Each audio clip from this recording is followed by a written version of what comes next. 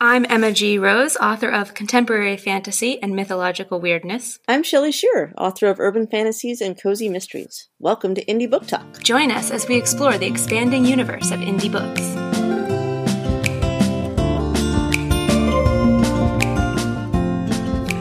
Today on the Indie Book Talk podcast, we're talking about beta readers, what they are, how you find them, and how they can help make your fiction better. Shelley, I wanted to talk about beta readers today because I feel like it is the beta reader moment. Like, I'm about to send my novel off to beta readers. A friend of mine just had me read for him. Somebody else I saw on Instagram was looking for readers, and I put my hand up. I have just been a beta reader, so I'm in.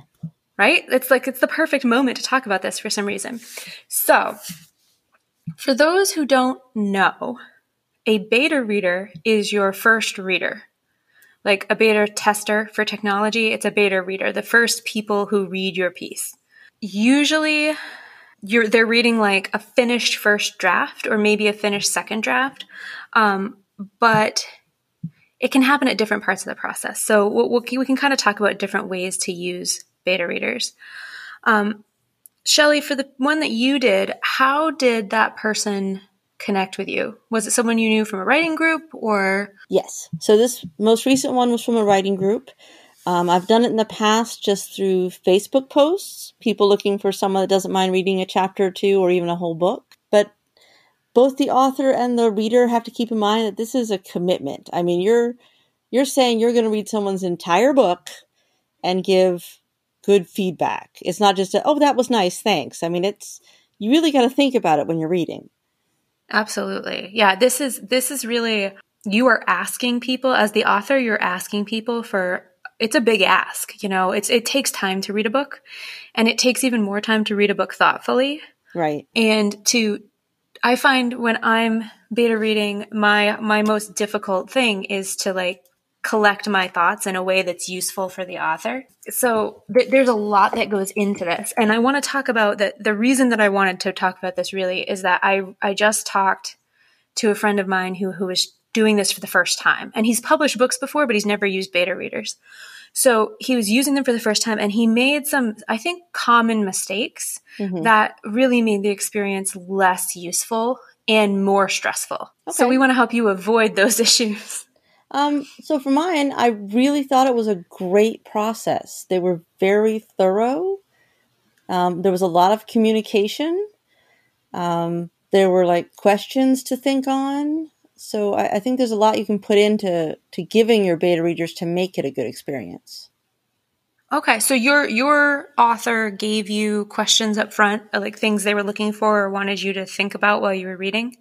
So there were a couple different experiences, but I think the best one so far has been the upfront was definitely tell me any large plot holes, you know, the big stuff, but no really in-depth questions before reading. And then after you read, there was a set questionnaire that went out with much more in-depth questions. I think of the things that the author was curious about, like some things were about story arcs, character believability, and just some other things that were more, I think, to help them tune up areas they might have been concerned about. And I felt a little bad at first because there were things that didn't occur to me as I was reading that first time. I was not the most attentive reader, I must admit. I feel I am a better beta reader because I know what to think about. But yeah, it was a really good questionnaire at the end. And then, you know, they give you like a copy of the book at the end of that after all that help. So it was a great experience overall. Awesome. Okay. So I'm going to give the other side of this story, which is the maybe not awesome experience as a beta reader. So my friend had this book, and he had, I would say, a half draft. So he had the full story, but it wasn't completely put together. You know, there were some places where he'd written like things happen here, right? So he had some holes and some even like what I thought of as like alternate storylines where like he'd start going in one direction and then he'd go off in a different direction. So the initial draft really wasn't ready for beta readers. And because you're doing such a big ask, right? You're saying, you know, please spend hours and hours reading this manuscript. It's really hard for a beta reader to do that when you haven't given them like a complete work to start from. Right. That's more of a writer's group kind of thing. Exactly. And that's a distinction that I want to make sure we make here, is that when you're, why do you need beta readers and a writing group? Your writing group is there for kind of the process, right? So they might be reading it chapter by chapter or a couple of chapters at a time, or even a scene at a time. If there's something that you're confused about or concerned about how it comes across. Right. And they could be reading that same chapter 17 different times. Right. I mean, not that I can speak from experience, but not, yeah. But so that's what your writers group is for. Your beta readers are really supposed to be stand-ins for your final reader. They're supposed to be like the proxy for the person who's going to buy your book and read it. And the reason that you need them is so that they can say, wait, there's a gaping plot hole here. Or this character's super flat and everyone else sounds great, but this person's just like killing every scene they're in. Those are things that you want to know before you publish, but that your writers group may not be able to tell you because they're not reading it in totality. Because they're reading in bits and pieces, they maybe can't see the character development because they read chapter 1, chapter 6, chapter 12, and chapter 3 in that order. Yeah. Well, I'll also say that the writers group, even if they have read it as a whole book, since they've read it in various parts and helped you throughout the process, they're not your ideal beta reader anyway. You want someone that's coming into that fresh, from a whole new perspective that can go, I've never met Sue and Bob before. Why should I love them? Right. Because I know that in our writers group, in the before times when we'd all sit around a table at the coffee shop, we would have, 45-minute conversations about the motivations of a single character. Once you've done that, you can't erase that from your memory to read their story and understand if the motivation comes through. Right. You know too much. You need someone new. It could be someone that knows your characters and even a little bit about your plot and all that's fine, but not someone that's really been in-depth helping you throughout the process. I think that takes away from the beta reader experience. Right. Which actually brings us to the next kind of logical part of this is how do you pick beta readers and how do you find beta readers? You beg. And you beg. Yeah. You beg, you bribe, you lean on people. No. Beta readers, it's interesting because I have some people who have read my first and second novel who, when I said, even in passing, like something about beta readers, they were like, oh, me, right? Because some people just want to be the first, right? Yeah. And some people want to feel like part of the process, and this is a great way to help them do that. But if you don't have, if it's your first novel, you don't have a huge readership, the things to think about are, is this person the type of person who will eventually buy my book? Right. So if you're doing middle grade fiction, it's really hard because you need to find some middle grade age children to read your book to really get good feedback. Now, that shouldn't be your only beta readers, but you should have them represented in your demographic of readers. Mm-hmm. If you're doing steamy romance, you need people who read steamy romance and aren't going to be confused by it or scandalized by it, right? You need those readers who know the tropes, who've seen this sort of thing before, and can understand kind of where you're coming from. Right. And it might take time to find the right set of beta readers. So, maybe start looking for those people while you're getting that first draft worked on. It could take a little bit of time. Yes. I actually just responded to somebody. There's a author I follow on Instagram who's an aspiring author. She hasn't finished her first novel. And I don't even remember how I'm following her. I think she commented on something and, I was like, oh, that's interesting. And I followed her. And she recently made a post saying, oh, my book's ready to go to beta readers and I'm nervous and excited and whatever.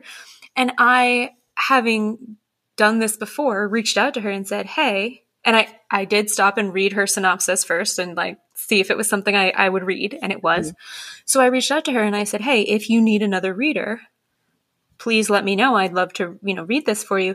And it was funny because she came back to me in private messages with, oh my gosh, thank you. Because I have 3 beta readers and they're all my friends. And it'd be really nice to have an outside perspective. Definitely. I mean, because as even if your friends are used to giving creative criticism, it's hard. Sometimes you need an outside person. Well, and I think I don't necessarily write like I talk, but once you've read one thing by me, you're not going to be, you'll be able to pick me up from a crowd, you know? I have a distinctive voice, and which is awesome. I think it takes a long time to get there, and I'm there, I think, for the most part. But it's also like if you have a stranger coming in, someone who doesn't know your voice as well, they can give a perspective that somebody who you know really well and who's read a bunch of your stuff can't necessarily give, because they're used to how you use those phrases and they're used to how you build a character and how you tell a story. But finding those people is, you can do it on social media, you can do it through groups, you can ask around and, see who wants to do it. There are some groups on even like Reddit where you can trade beta reading. I'll read yours if you'll read mine kind of thing. Mm-hmm.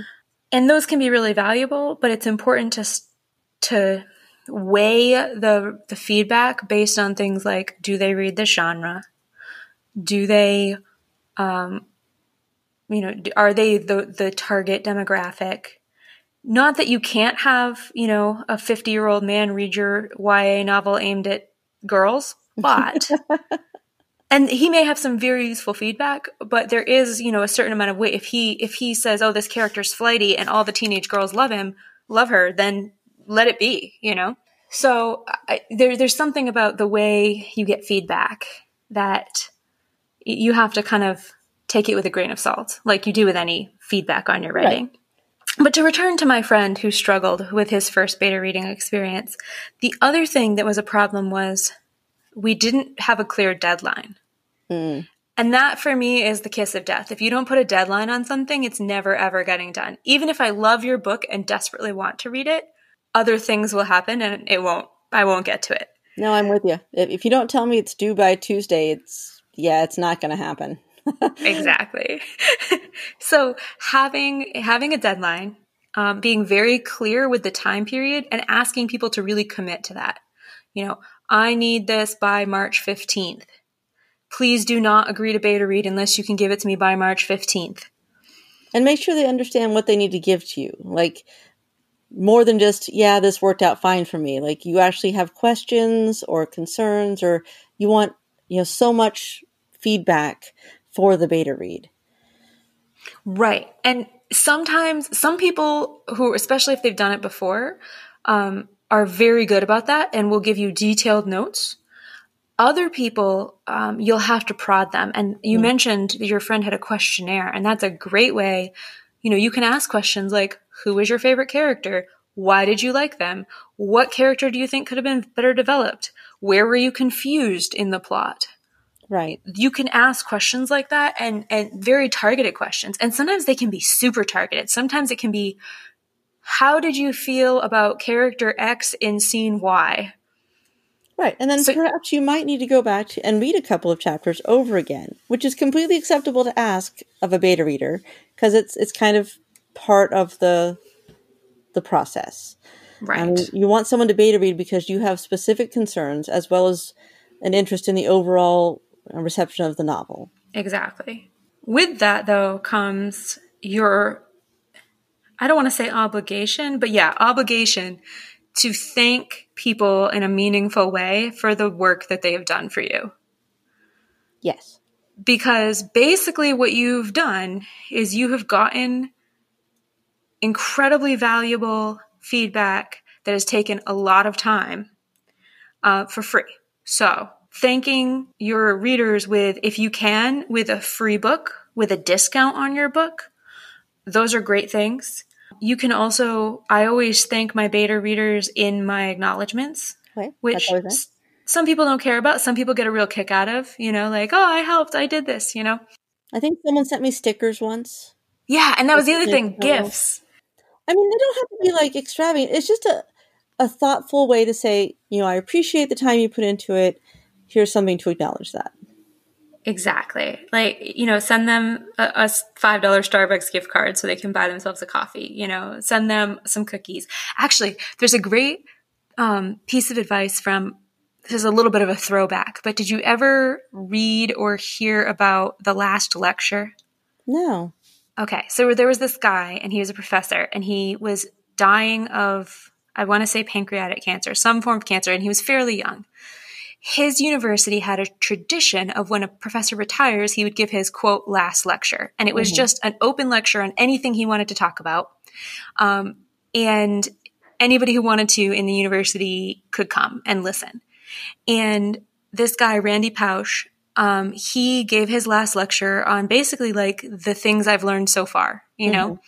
And one of the things he talks about in this it's wide ranging and really interesting series of things. One of the things he talks about is asking people to do things for you and how to kind of incentivize them in a loving way. And so one of the things he talked about is when he needed someone to review one of his papers, because, he was an academic, he was submitting papers to journals and things. When he needed a peer to review it so that he could move on with his life, he would send them a box of Girl Scout cookies with a note that said, "Please enjoy these cookies after you have reviewed." Aw. Right? And so it was kind of like, it was a little bit of pressure in that he asked you specifically, like, don't do this until you've done the thing. Right? But it was also an upfront reward. You could look forward to this thing like, when you were done. This thing, please do my thing. Right. So I really liked that. I felt like that was a cool approach. And now one of my beta readers is going to listen to this and be like, "Where are our cookies?" There's a link for Girl Scout cookies. I know. We should put that in the show notes here. Send cookies. Cookies are always good. Coffee is always good. Free books, free swag, shout outs, bonuses. If you have like deleted scenes, deleted chapters, other stuff, don't give it to them when they're reading because that's confusing, but you can give them stuff, after the fact. And if you build a relationship with people, you will have people who want to beta read for you every time. And they become experts on your world. Yeah, maybe even just a chance to read the next book without beta reading it. Like, just for fun. Like, here, I'll give you a chance to read the next one. Oh, that's a good idea. And they would also beta read it. Right. Maybe they'll still give me feedback. I actually have a group on Facebook called My Afterlife Ambassadors. And it's a super secret Facebook group that only has like 20 people in it. But those are my people. They're the people who have said, "Yes, I'll beta read," or "Yes, I'll help you spread the word," or whatever. They're kind of my launch squad. And so often when I have news, and that's one of the perks is that when I have news, like new cover design or new chapter, new project, first look, first read, discount because you're special because you're in my group, right? They get this stuff. And it's free. It's my thank you to them for being engaged and helping me with promoting my book or being my beta reader. So you can, once you've had a book out or two, you can start to sort of build these groups of people who are just your super fans. They're super invested in what you're doing. I completely want people. I feel like you will very quickly have those people as soon as you get this book out into the world, because I see a ready-made audience for it with your letterboxing and those sorts of things. Like, I think your people are there. Yay, people. People. There was one more thing. What was my last thing? No.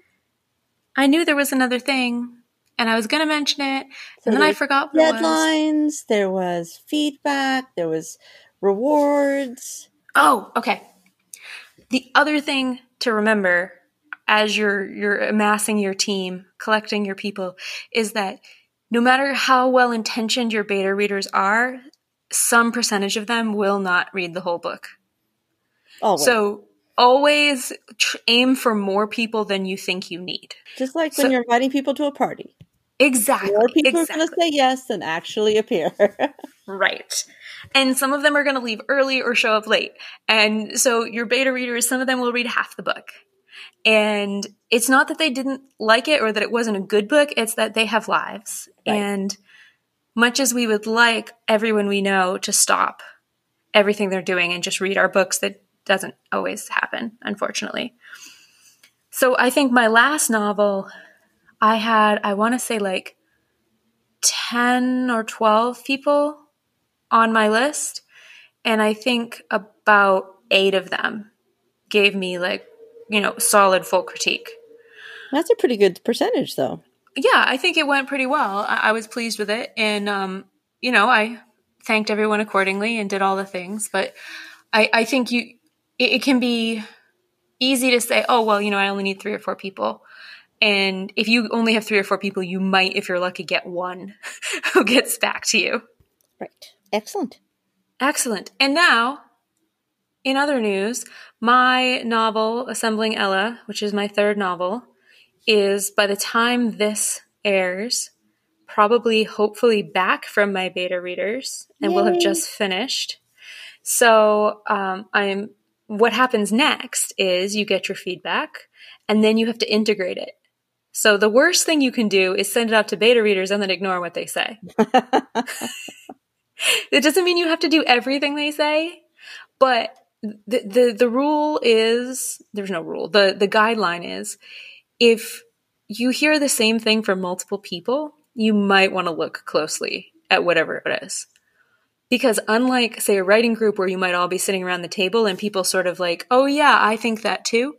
In a beta reading situation, nobody knows what the other person said. So if you're hearing a piece of feedback more than once, you should probably act on it. Right. If everyone mentions that, chapter 5 makes no sense, then chapter 5 makes no sense. I'm sorry. No matter how clear it is to you, chapter 5 has got to go. Right. But on the other hand, if one person is confused and no one else mentions it, you're probably okay. Yeah. And if you are concerned about that sort of feedback, somebody was like, I have no idea what's going on. This whole novel makes no sense. You can ask pointed questions of your other beta readers, follow up with them and say, specific, like, did chapter 5 make sense to you? Can you summarize for me what happened in chapter 5? You can ask those questions to kind of clarify the feedback from one person who maybe was, listening to their toddler screaming in the other room while they were trying to read that chapter. Exactly. It might not have been the time that was right for them for this book. There are several books I've read that were just kind of like, and then I'd pick them up a few months later and I love them. Yes. It has a lot to do with where you are as well as a reader. Yes. And it's important when you're collecting feedback from people. For that reason, it's important to try to get to the more objective things. Yes. Not just, did you like this, but did this make sense? Was it clear? Was the story cohesive, coherent? Were you able to follow the plot points? Those kinds of questions are true regardless of whether you like the story, right? Correct. I can read a story I hate, but it's still a logical progression. Right. Yeah, beta readers aren't so much about, oh, I love it. It's give me actual reasons why this worked and this didn't. Right. And in summary, get beta readers. If you don't have beta readers, find beta readers. They will make your stories better as long as you give them the structure they need to really give you good feedback. That was such an organized episode. I didn't go off on a tangent even once. We talked about Girl Scout cookies, and I didn't even go off on a tangent about how Thin Mints are the best Girl Scout cookie. They are. I mean, it's valid. Right? Thin Mints in the freezer is the greatest thing.